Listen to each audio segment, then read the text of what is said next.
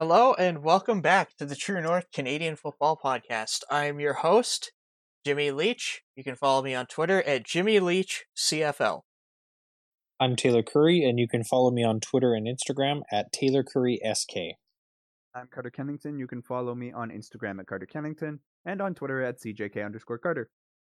Don't forget to follow the pod socials, True North CFL Pod on Instagram and Twitter, and our Facebook page is just True North Canadian Football Podcast. You can listen to the show on YouTube, SoundCloud, Spotify, and Apple Podcasts. So, without further ado, this week's episode, we covered a lot of the topics in our previous episode, our preview show, such as fantasy and our power rankings. So this one's going to be a little bit shorter than normal. We're just going to cover some news, some surprise cuts from preseason, and then our predictions. So let's jump into the news.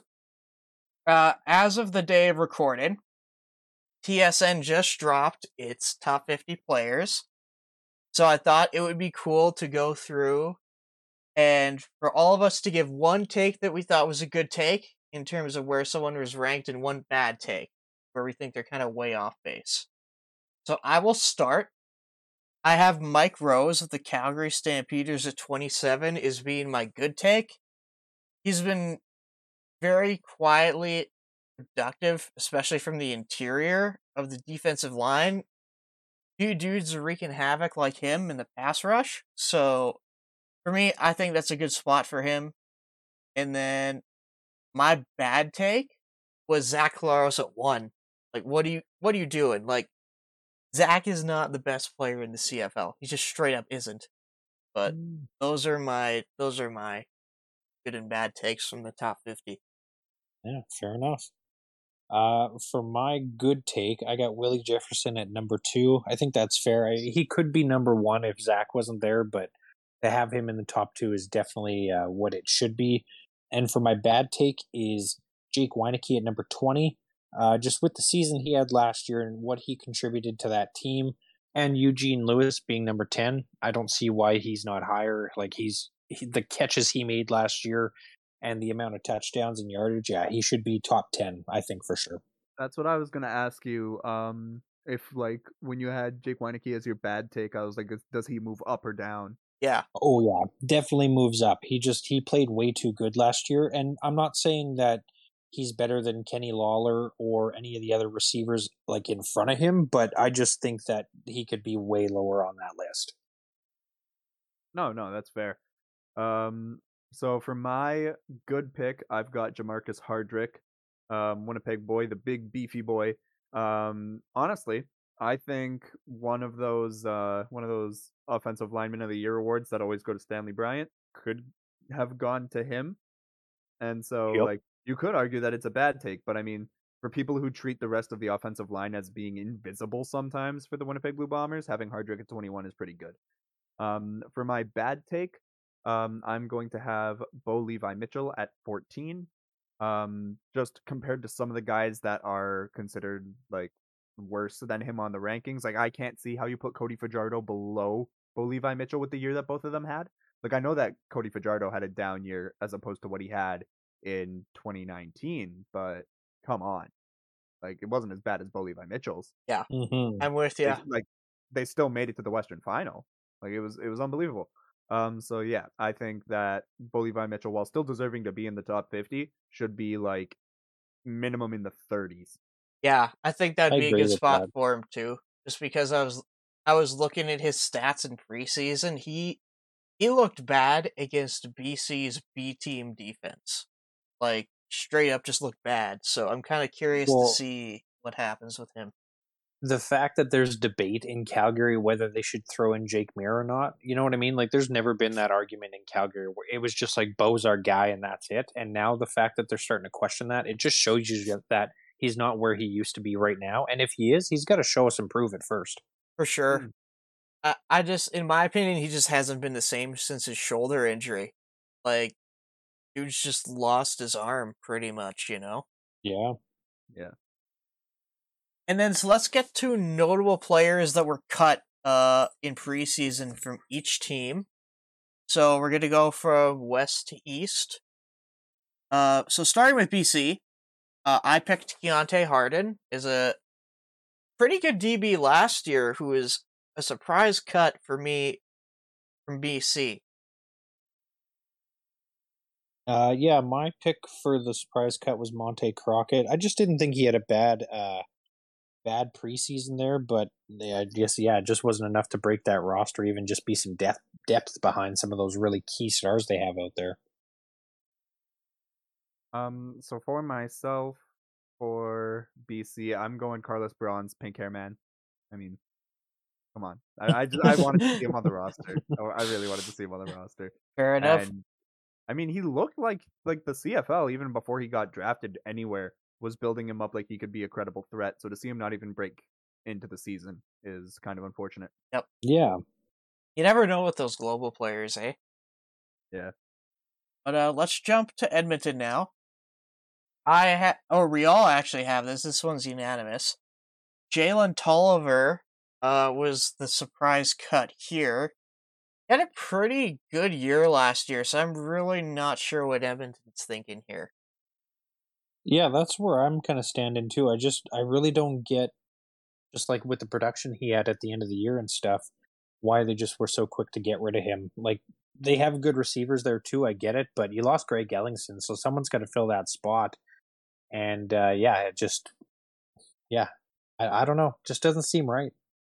No, I get that. I mean, there's not much I can really say there. It's the exact same point. With Chris Jones, I kind of expected some more surprises, if I'm being honest, because I remember when he first came to Saskatchewan, he cut fan favorites Weston Dressler and John Chick. So I was kind of expecting when he went back to Edmonton that he would cut maybe some pricey veterans, but we didn't really see that. So, yeah, this is kind of the lone surprise from the Elks. So, on to the Stampeders, I have Justin Christian, wide receiver. He had a really good preseason.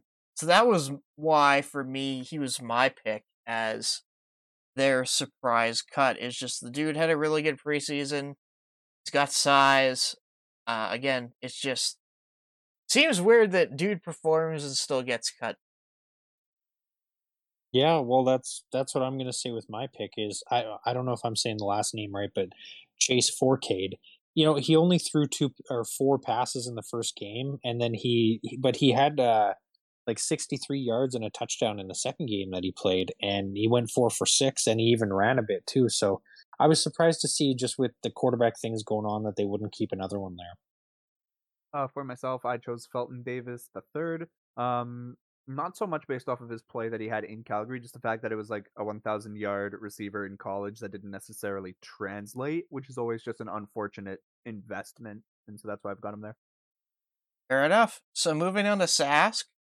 For me, I picked Jester Weath, primarily because of what I saw in preseason. He had 3 catches in game 1 that were all could be described as high difficulty receptions, and he made the effort and he went all out and made those plays. Whereas I look at guys like Prowl, who we ended up keeping, he missed a couple that, Weath got in the game before. So that's why I was kind of surprised that he was the guy cut in this situation. Fair.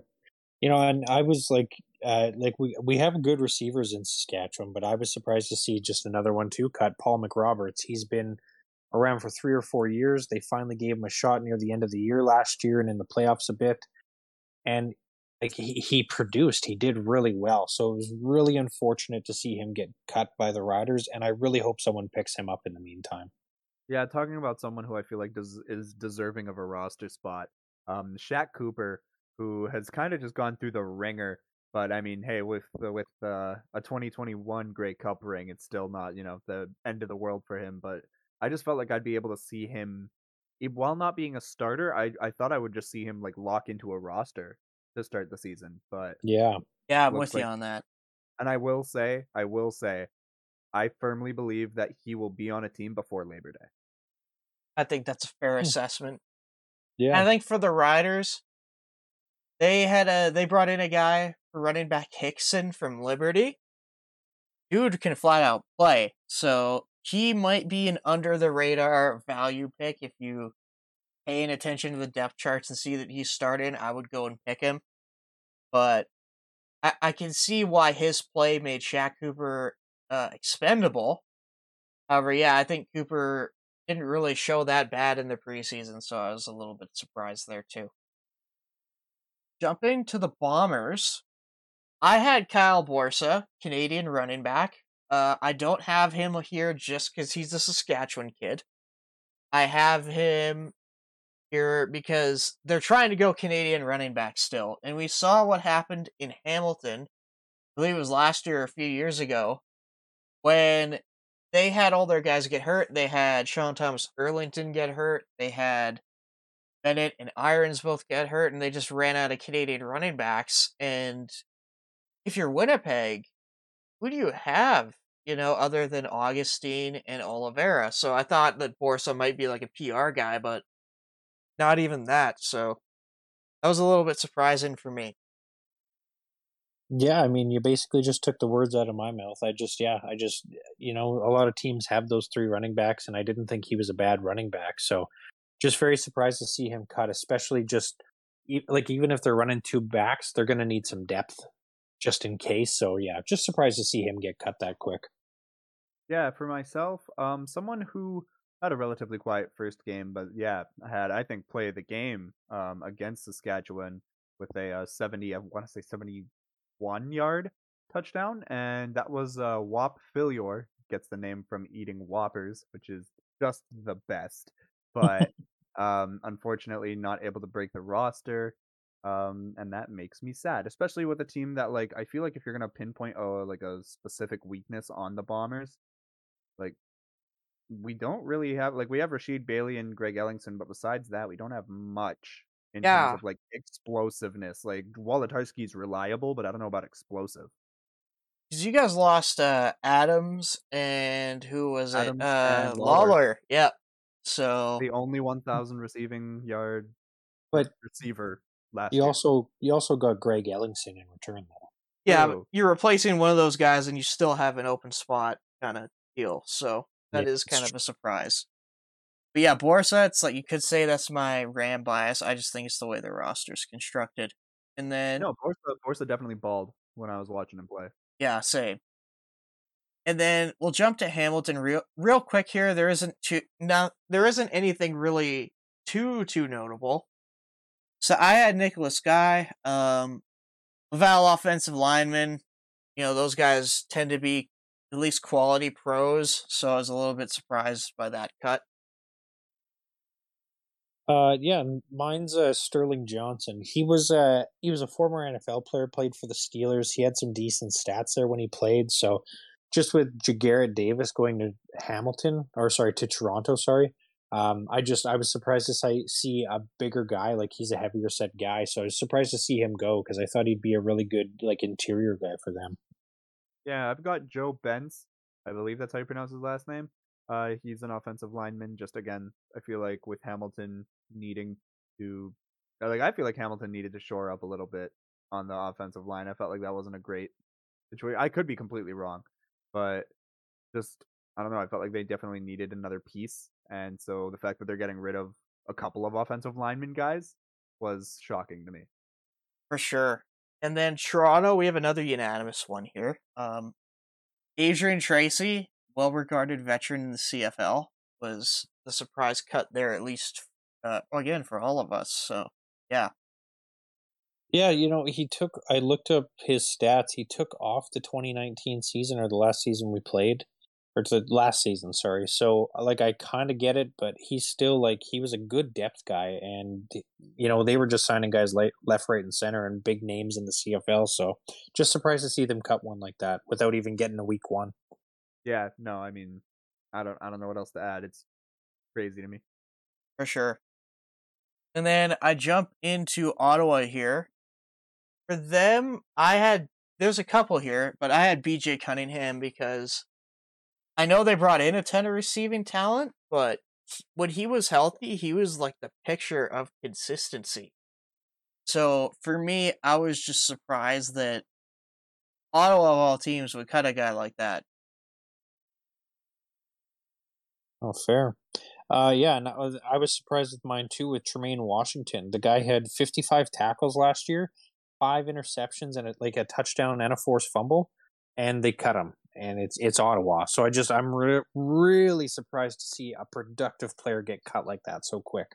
Yeah, right. It's not like Ottawa is the shining home of productivity, Yeah, no doubt. which yeah, it blows my mind. I'm agreeing with the BJ Cunningham selection.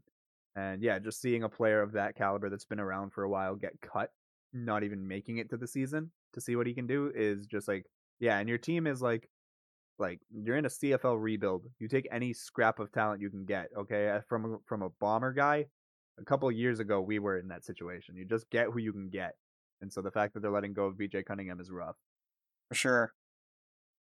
And then last team, Montreal. So for me, there was an obvious pick here, but I did want to go with someone else who I thought had a really good preseason. And not just because he follows the podcast. Fabian Guerrera. I thought he was productive in the preseason. He's kind of been around Montreal for a little bit now, and for me at least, he was kind of a surprise cut. Oh, that's fair. Mine's yeah, it's Quan Bray. I couldn't believe that when I read that. Like, I get they have some good receivers there, but like, yeah, I don't get it. The guy had 6 touchdowns in 15 games in 2019, and then he only had 2 in 2012 or in 12 games last year, but still productive. 480 yards. That's like a good guy. He averaged 13 yards a catch. Like, yeah, he was good with his hands. So I was really surprised to see him get cut there. Yeah, no. I mean, I remember talking about Quan Bray last season, like just about like how good he was for fantasy and how good he was performing and all of that. And so just the fact now that he just got cut and not like it blows my mind because I understand like roster cuts are a thing, but like think about the trade value that you could have gotten for Quan Bray. Yeah, you probably could have gotten Mm-hmm. a pick for him or something. Like, and you could have gotten a decent pick too. I'm not talking about like a sixth round. I'm talking like a second or third. Like Yeah, it's it's ridiculous. for sure. And for all these guys, absolutely, we wish them the best and hope they find a new home sooner rather than later. So let's jump into our predictions for week one. For me, I have Montreal beating Calgary for the first game on Thursday. I have Winnipeg beating Ottawa in the following game, Saskatchewan beating Hamilton, and I have Edmonton beating BC. Nice. Well, we're agreeing to disagree at the start of the year so far because I got Calgary beating Montreal, and then I have Winnipeg beating Ottawa, Saskatchewan beating Hamilton, but I'm picking BC as well. That's a late night game in BC, and it's they sold so many tickets. They're talking about opening the top of the stadium to like get more fans in there. So like, hey, things are looking good in BC right now. So I'm going their way. Yeah, for myself, I'm going Montreal, then Winnipeg and Saskatchewan. I feel like all of us are going Prairie side. Yep. And I like how BC is looking, and I'm really excited for them this year. Um, well, excited may be a bit strong, but like I think they're gonna definitely improve from last year. For sure. And then our final segment, off the pod activities. So for me, I went and saw Top Gun Maverick last weekend. If you haven't seen that or the original Top Gun, I highly recommend. Both movies were pretty good, and soundtrack for both is excellent as well. So again, highly recommend the movies if you haven't seen them. Nice. Well, yeah, I'm gonna have to see Top Gun Maverick soon. But mine are Stranger Things Volume 4 or Season 4, Volume 1. It was amazing. Yeah, I can't put it into words how good that season was. Really excited for the 2 final episodes on July 1st. It's going to total over 3.5 hours, so it's going to be really good. And Obi-Wan Kenobi, we've been running, I think, for 3 weeks now with that show, and it's just been phenomenal. Like, every episode's been amazing, and the depth that they're going into and stuff, it's just great. So yeah, really loving those shows. Nice, dude. I'm super pumped. Fairly recently, just at the beginning of the month, actually, I have gotten into a new apartment. I was very unhappy with my living arrangement before, and now I am in a new one. And it's funny because I never thought I would want to be in an apartment, but like this is a really nice one, so I'm super pumped for that. So I'm still in the moving process, but like I'm sleeping here like full time. And then my roommate's got a PS5, and he's letting me use that whenever he's not home. And Nice. I work the 5 to 1 shift, and he works 10 to 6. So Oh, perfect. Sweet. I got a lot of time if I want to use it that way. It's awesome. So I believe that covers everything. Again, if you're wondering why there's no fantasy segment or power rankings, we did those last week in our preview show for this season. So if you want those, please feel free to check that out.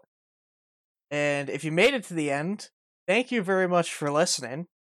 Once again, you can follow the pod on Twitter and Instagram at True North CF Pod or True North Canadian Football Podcast on Facebook.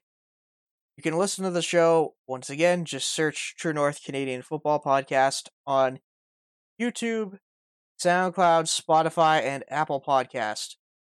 I have been your host, Jimmy Leach. This is the True North Canadian Football Podcast signing off.